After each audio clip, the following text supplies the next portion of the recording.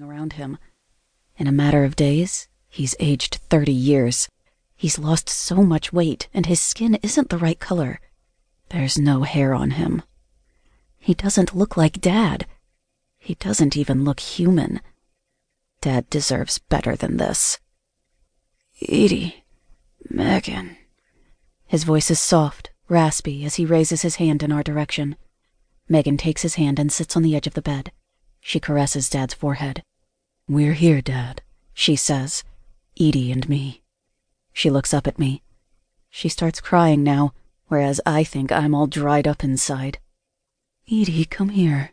She waves me over. The frozen feeling in my legs roots me to the spot. My hands are stuffed to the elbows into the front pocket of my hoodie. I want to crawl under the bed and go back 10 years to when both Mom and Dad were still alive, when I wasn't facing real-world problems like this. My eyes connect with my sister's, and her plea in her gaze unfreezes me just enough to move my heavy feet to the bed. 1 step. 2 steps.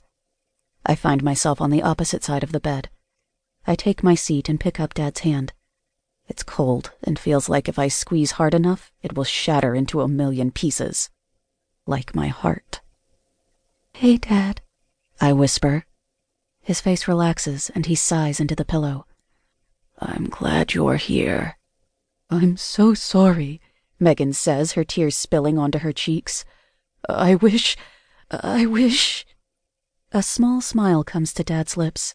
Tiny pauses punctuate his sentences as he labors to breathe in between words. "Don't be sorry." He coughs, light little hacks that shake his entire body.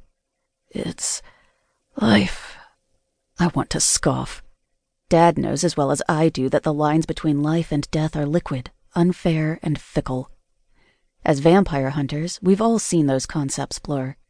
In fact, in a desperate moment a few months back, when we first found out that he had brain cancer, I asked if he wanted to be turned into a vampire. He doesn't carry Harker blood. He could live on as one of the undead. I remember him chuckling.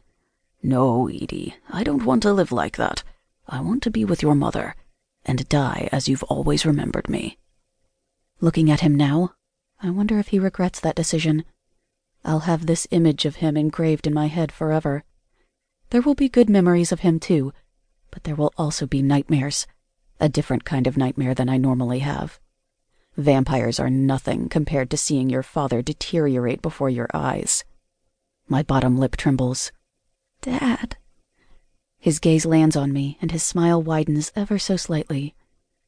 "Edie." I don't want him to go. I don't want him to leave me.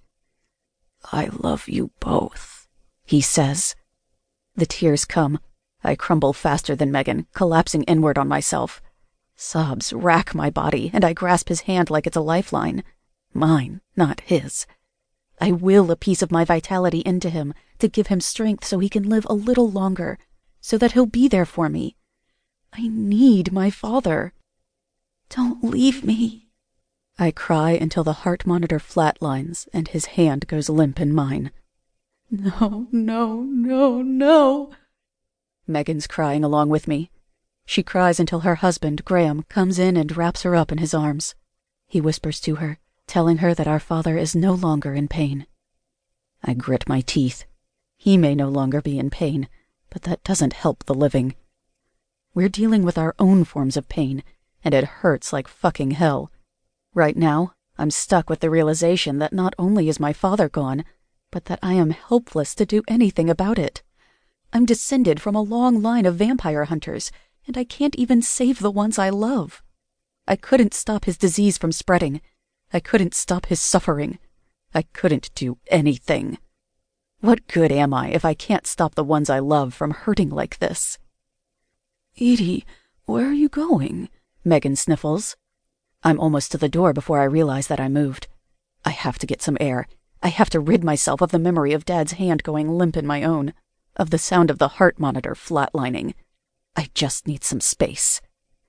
Out. I'm going out. She calls after me, and so does Graham, but I push them out of my head and away from me as I wander down the hallways. When I'm in the elevator, I anxiously watch as the levels count down until I'm on the ground floor. When I emerge from the doors and out into the open nighttime air, I gasp, filling my lungs.